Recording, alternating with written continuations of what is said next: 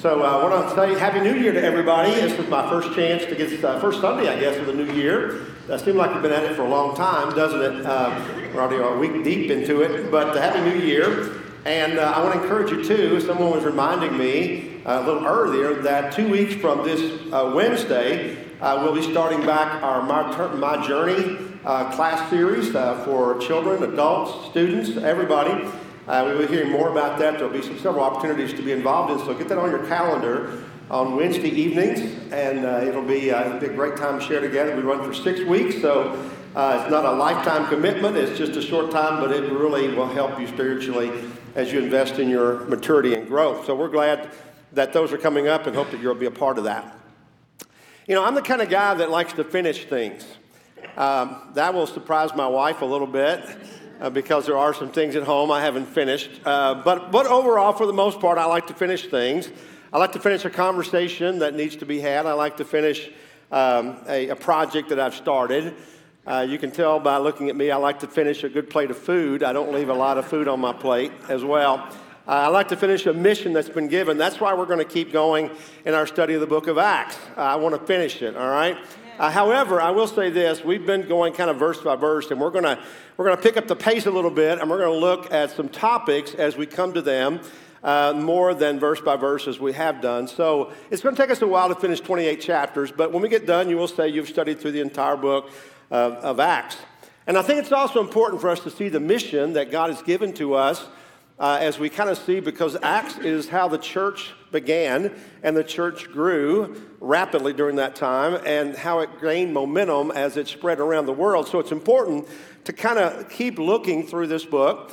And also we're going to see several familiar names even today as we continue to see their character, their maturity, their leadership grow and develop as disciples. So today we're going to begin in Acts chapter 11 and then we'll go from there. Verse 19. Said, now those who had been scattered by the persecution that broke out when Stephen was killed traveled as far as Phoenicia, Cyprus, and Antioch, spreading the word only among Jews. Some of them, however, men from Cyprus and Cyrene, went to Antioch and began to speak to Greeks also, telling them the good news about the Lord Jesus. The Lord's hand was with them, and a great number of people believed and turned to the Lord. News of this reached the church in Jerusalem, and they sent Barnabas to Antioch. When he arrived and saw what the grace of God had done, he was glad and encouraged them all to remain true to the Lord with all their hearts. Barnabas was a good man, full of the Holy Spirit and faith, and a great number of people were brought to the Lord. And then Barnabas went to Tarsus to look for Saul, and when he found him, he brought him back to Antioch. And so for a whole year, Barnabas and Saul met with the church and taught great numbers of people. The disciples were called Christians first at Antioch. During this time, some prophets came down from Jerusalem to Antioch. One of them, named Agabus, stood up and through the Spirit predicted that a severe famine would spread over the entire Roman world. This happened during the reign of Claudius. The disciples, as each was able, decided to provide help for the brothers and sisters living in Judea, and this they did, sending their gift to the elders by Barnabas and Saul. So we're kind of seeing the daily life of the church pick up, and there's some names that we recognize. We remember Stephen. Stephen was the first Christian martyr. He's the one who inspired and sparked the first mission effort as persecution, beginning with him, spread, and Christians began to leave Jerusalem and travel everywhere over the known world.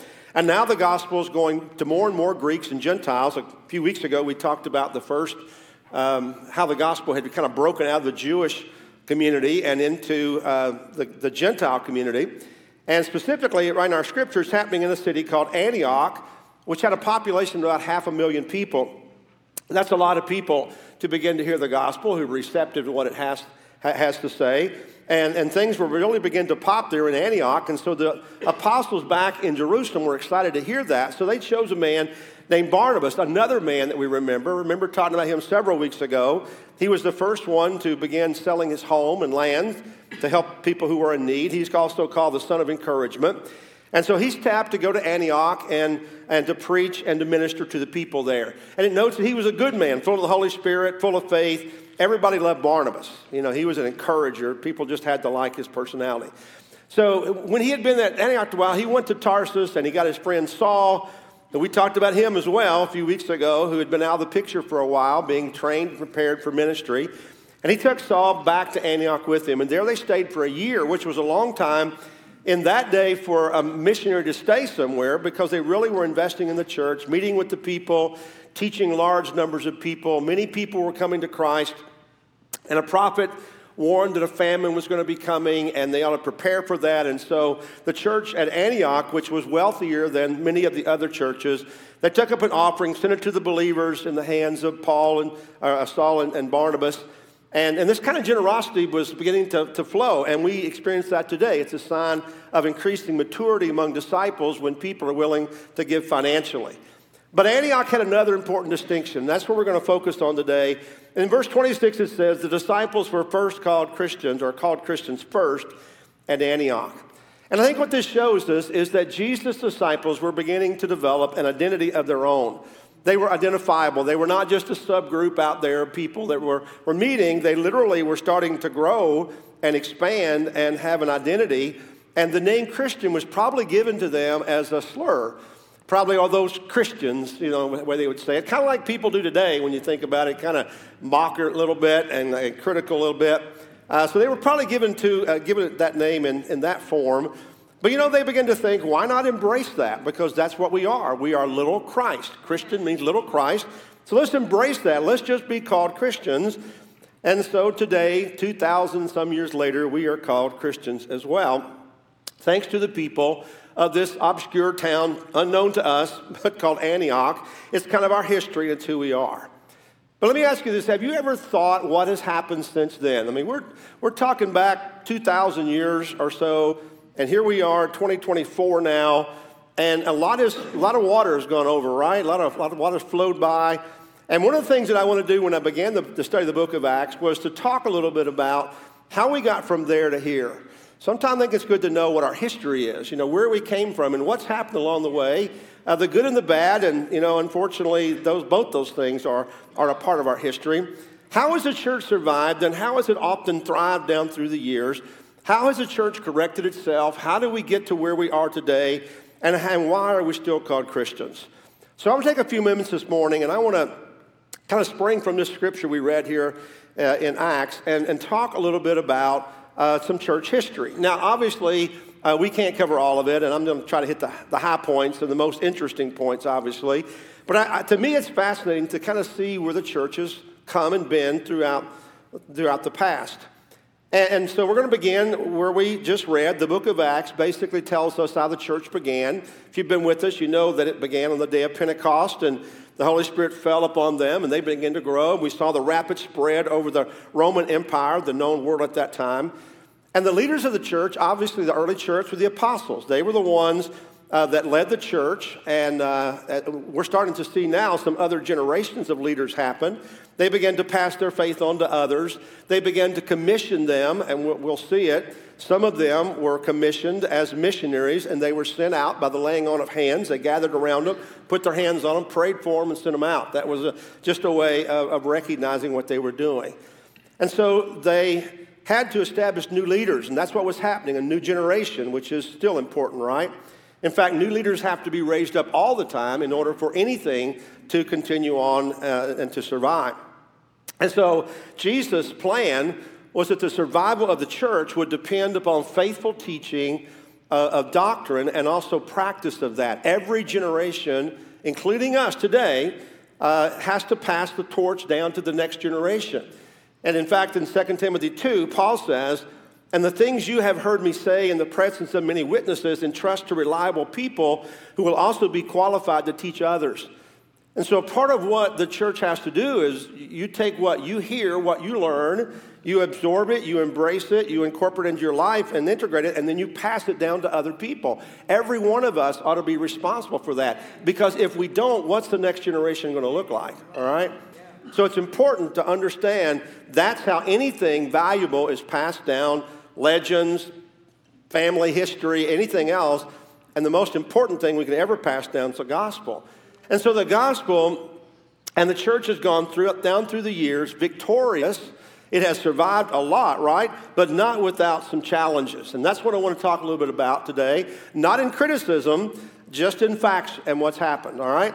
So about 600 AD, there was an institutional arm of the church that became known as the Roman Catholic Church. It was complete with its own hierarchy, its own doctrines and liturgical distinctives. But the Roman Catholic Church believes that the survival and success of the church depends not as much on the teaching and doctrine and practice of the gospel, but it depends mostly on the ones to whom succession is given to. And so there was established the Pope, cardinals, bishops, priests. Basically, an institution was set up that has basically final authority over the church. And for the institution to have authority, obviously, it must possess the gift of infallibility. In other words, the church is always right. That's what it means in order for it to be able to pass down and be correct, right? So in the Roman Catholic Church, the Pope has the infallible authority to guide and direct the church in matters of faith and practice. And we see that today. Periodically, there'll be a statement that is passed down from the Pope about where the church is and what their stance will be on certain things. Now, we would disagree with that. We would say that the institution doesn't have final authority because churches made up of people oftentimes make mistakes, right? I certainly make my share of mistakes. So we would say that the institution itself doesn't have that authority, but instead that the Scripture has the authority. Now, there is no doubt, not being critical, but there's no doubt that the intention was great, but human institutions always have the tendency to go sideways in most cases, and that's what happened in the Roman Catholic Church, which led to a lot of political involvement of the church and a host of other abuses, including the Crusades. You probably heard about the Inquisition, the simony, which was the selling of political offices, indulgences, which are special privileges you can purchase, protection of the church leaders who were corrupt. And so the Roman Catholic Church became deeply involved in the political life of Europe at the time, and that combined with the church's continuing increasing power and wealth undermined the church's spiritual authority. Now keep in mind that this was an institutional arm. This wasn't all believers. There were believers, there were churches who were outside of the Roman Catholic Church, and that was the remnant that was trying to remain true to the Scripture as the final authority. So the church at that point was in need of correction, and that's what happened in the 16th century in what was called the Protestant Reformation movement. One of those men who kind of began it early was a man named John Wycliffe. He was an early reformer. He said Christ was the head of the church, not the Pope, that the Bible was the sole authority of man. He opposed practices such as transubstantiation, which is the idea that when you take the communion, it literally is the body and the blood of Christ. See, that was being taught, and people thought Christians were cannibals, for eating the body and the blood of Christ. So that didn't help the image of the church at all. He also opposed private mass for the wealthy, extreme unction, which is last rites, and purgatory, which is the idea of purchasing people out of hell. And so he was branded a heretic by the church, of course, because this wasn't against church doctrine. Now, to this point, also keep in mind that the common person didn't have any idea what the Bible had to say. They were trusting clergy and other people to tell them what the Bible said, because the Bible had been translated, the Old Testament from Hebrew, the New Testament from Greek to Latin. It was called the Vulgate, if you ever heard of that. The Vulgate, but only the clergy spoke and read Latin, so that didn't help the common man very much. So a man named John Wycliffe, again, translated the New Testament into English in 1382, but copies were rare. The only way to really have a copy was if somebody wrote it down, and there were, concerns about accuracy in that. And then in 1454, what had been called the greatest invention in mankind in history was invented, and that was the printing press by a man named Johannes Gutenberg. And you might imagine the first book that came off they were excited about, but it actually was the Bible. And it was called the Gutenberg Bible. And if you had one of those off the press today, you'd be a millionaire, all right? There weren't a lot of them, but they were valuable for a lot of reasons. And so then suddenly books were able to be printed. And by the early 1500s, the Bible was available in English, and the goal was that every common man would have a Bible. And we can thank a man named William Tyndale for the English translation that we have today. So as people begin to read the Bible for themselves, they begin to see the abuses of the church. And then in 1571, a priest named Martin Luther nailed 95 theses or 95 objections that he had to the church to the door of his own Roman Catholic Church. You can imagine this one over really well, but he nailed those up on the door, and this literally sparked the Reformation. Luther was commanded to recant all of those things or to be excommunicated from the church, but he would not recant. And some way he survived because the church often would put whom they doomed heretics to death, and many were, but Luther was not put to death. But soon other reformers spoke up, like Ulrich Zwingli and John Calvin. And under pressure and all of this, the Roman Catholic Church was forced to examine themselves in what was called the Council of Trent, addressing the corruption of priests and leaders of the church. But then they doubled down on the church's infallible traditions and their papacy. And many of those reforms came actually from within the Roman Catholic Church itself. And it was called the Protestant Reformation. And the reason they called the Protestant Reformation was because they were protesting against the church. So if you ever wonder where the word Protestant, that's where it came from. They were protesting. Now, from the Reformation movement came the Protestant church as a whole. And so many of these reformers started their own denomination. Now, I will say that, maybe that isn't totally correct. The people they were influenced by, that they were their teachers, they began these after these folks had passed away. But Martin Luther, from him came the Lutheran Church. John Calvin, from him came the Presbyterian Church. John Wesley, the Methodist Church. But also, obviously, down through time, many other denominations have been established through the years, like Episcopalian, Anglican, Baptist, Pentecostal. I checked this morning, in the United States, there are over 200 denominations, and worldwide, over 45,000 denominations. Now, I would say that most of these reformers and leaders did not at all plan for there to be a group named after them. I don't think any of them wanted that, and I don't think that's what Jesus had in mind for his church.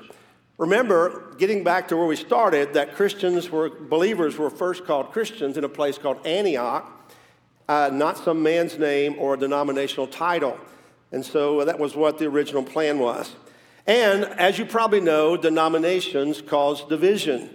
You know, even among Christians, there sometimes is competition and criticism. Sometimes people feel like they're the only Christians, right? And there's division. And sometimes we think the enemy is some other believer when the enemy is Satan. He's the enemy out there. We're not enemies of one another, all right? So these things sometimes line people up and cause division. Remember, Jesus prayed in John chapter 17. He said, I pray for those who will believe in me through their message, that all of them may be one. Father, just as you are in me and I am in you, may they also be in us, so that when the world may believe that you have sent me, I have given them the glory that you gave me, and that they may be one as we are one, I in them and you in me, so that they may be brought in complete unity. Then the world will know that you have sent me, and you have loved them even as you have loved me. So what I see here in this prayer of Jesus near the time of his crucifixion is that Jesus knew there would be divisions, there would be problems within the church, and he's pleading for unity. He's pleading for unity. See, the church of Jesus Christ is made of humans, and because of that, we make decisions that aren't always in line with what God would have us to do, just like we as individuals do that.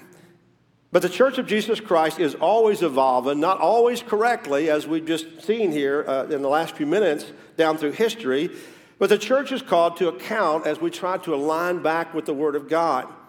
Now, another attempt to align the church with Scripture was made early in the 19th century when various members from many different denominations determined that they felt like they had drifted away from the basics of Christianity and followed men in their teachings.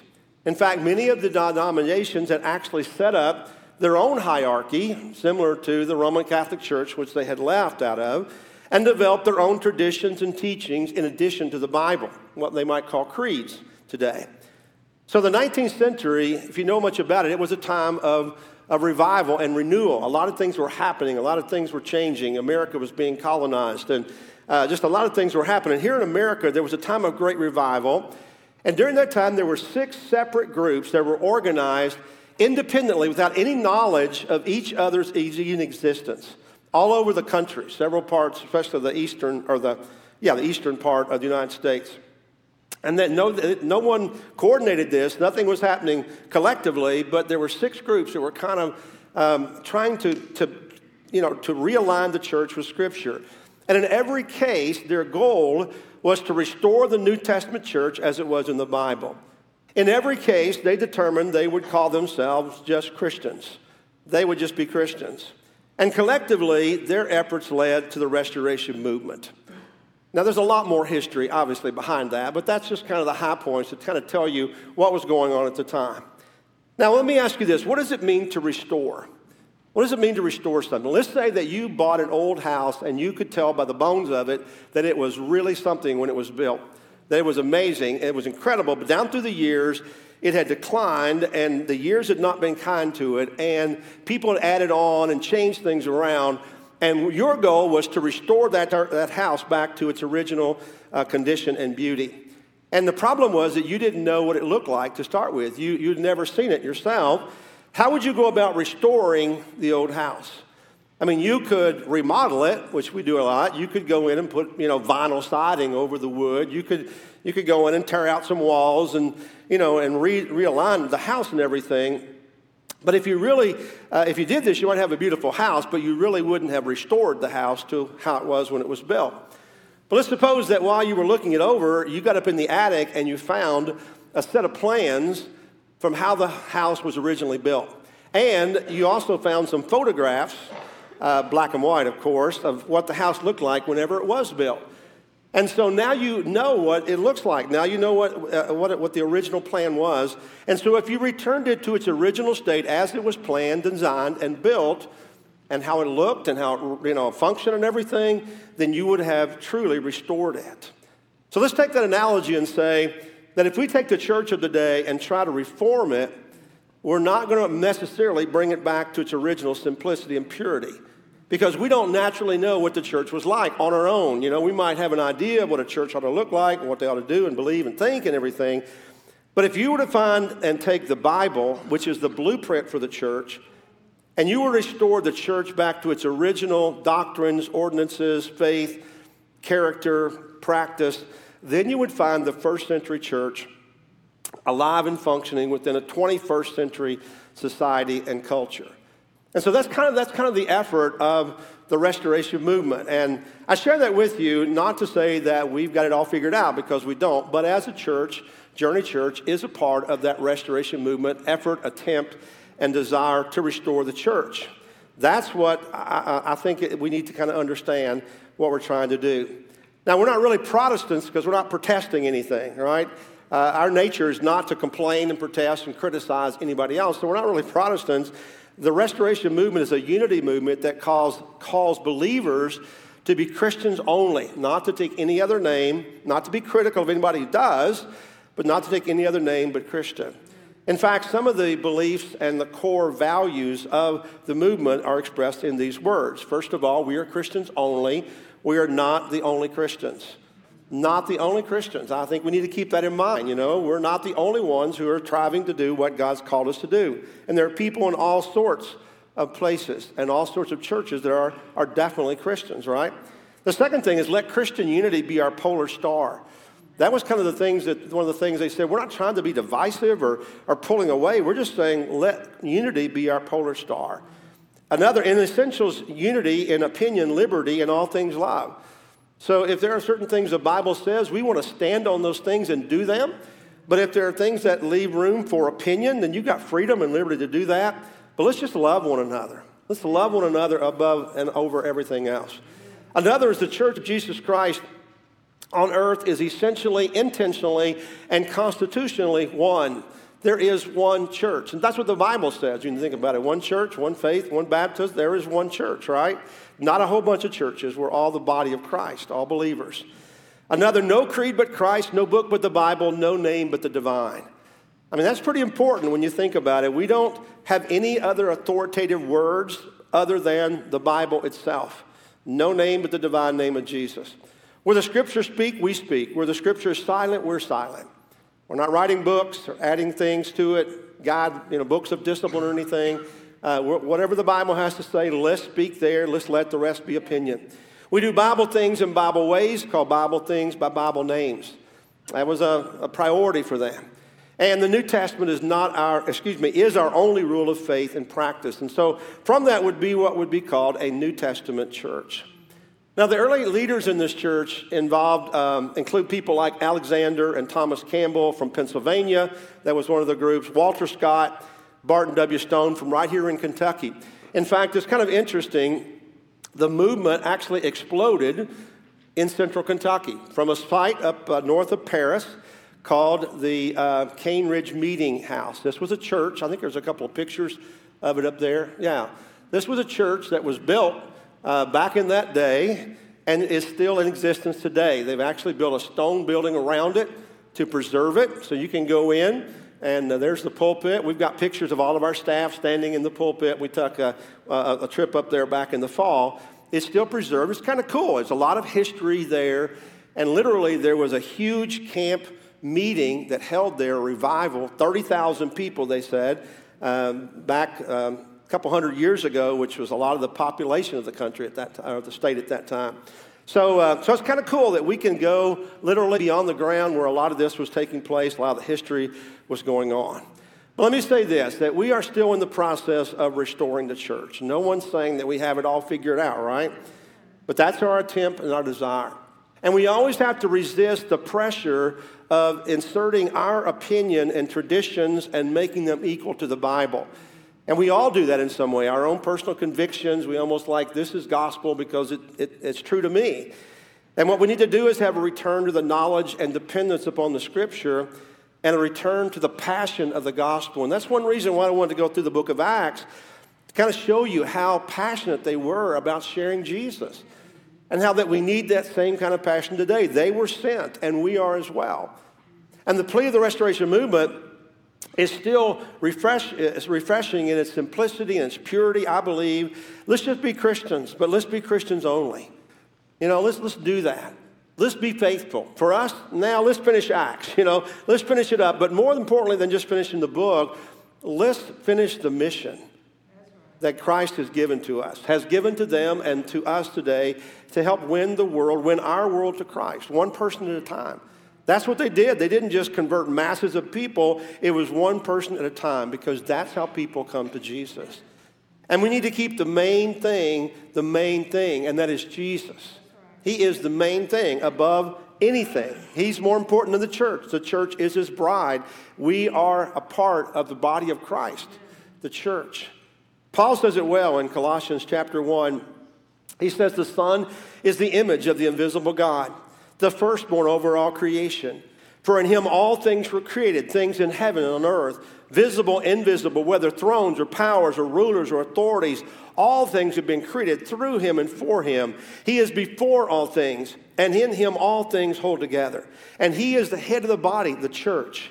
He is the beginning and the firstborn from among the dead, so that in everything he might have the supremacy. For God was pleased to have all his fullness dwell in him, and through him to reconcile to himself all things, whether things on earth or things in heaven, by making peace through his blood shed on the cross. What Paul is saying very eloquently is it's all about Jesus. The church is about Jesus. He is the head of the church, and we are the body of Christ. And his purpose was to reconcile all of us to our Heavenly Father, from our sin, our brokenness, to bring him back. And the way that one does that, to become a Christian today, is the same as it was in the early church, in the book of Acts, the pattern that we've been seeing. You must first of all believe that Jesus is the Christ, the Son of God. You must repent of your sins. Repenting just means that you return away from sin, and it involves not only godly sorrow for your sin, but a desire to live for Christ, an intention to put the past behind. You must confess with your mouth that Jesus is the Son of God. And you must be baptized into Christ for your sins to be forgiven and for the gift of the Holy Spirit, and to begin this new life in Jesus Christ. And then you must live a faithful life of worship and service and obedience in a personal relationship with Jesus Christ. Seeing, being a Christian is not a cultural thing. You're not a Christian because your family was, or because you believe there's a God, you know. It's not just believing that God's real or Jesus is real. Being a Christian means that we've made a decision to follow Christ and let him lead our lives. We are sold out to him. And we shouldn't call ourselves that unless we truly are endeavoring intentionally in a relationship with Christ. And so today, to conclude, let me just ask you or invite you to make a decision, which is what has to happen in every case. In our study in the book of Acts, and every person that Paul talked to and Barnabas and shared Jesus, they had to make a decision. And today, my challenge is to you to make a decision to give your life to Christ. And if you're at that point, you've never done that before, I want to encourage you to just step forward. I'm going to be up. Tony will be here. And we'll be available just to talk to you about your next step. We don't have to do it all this morning. We can sit down and privately discuss this. But it's important that knowing the call to Christ, that you've responded in your life to make that decision. Will you pray with me? Father, thank you for this morning and for your word. Father, we know that your church is not perfect because it's made of individuals. But God, we are the body of Christ, and our goal, our quest to reach perfection. And God, may we not look back and be critical of anyone, but just make that our desire, our goal, to be the people you've called us to be. Lord, I thank you that you have brought your church through so much in the years in our history. And Father, we know that the future of the church is glorious, that we're going to be with you forever. And Father, I pray that we would do our best to be that perfect, clean, pure bride that the Bible speaks of, without spot or blemish, Lord. Not because of our own goodness, but because of Jesus and taking our sins away. Lord, we love you. We worship you. We pray all these things in Jesus' name. Amen.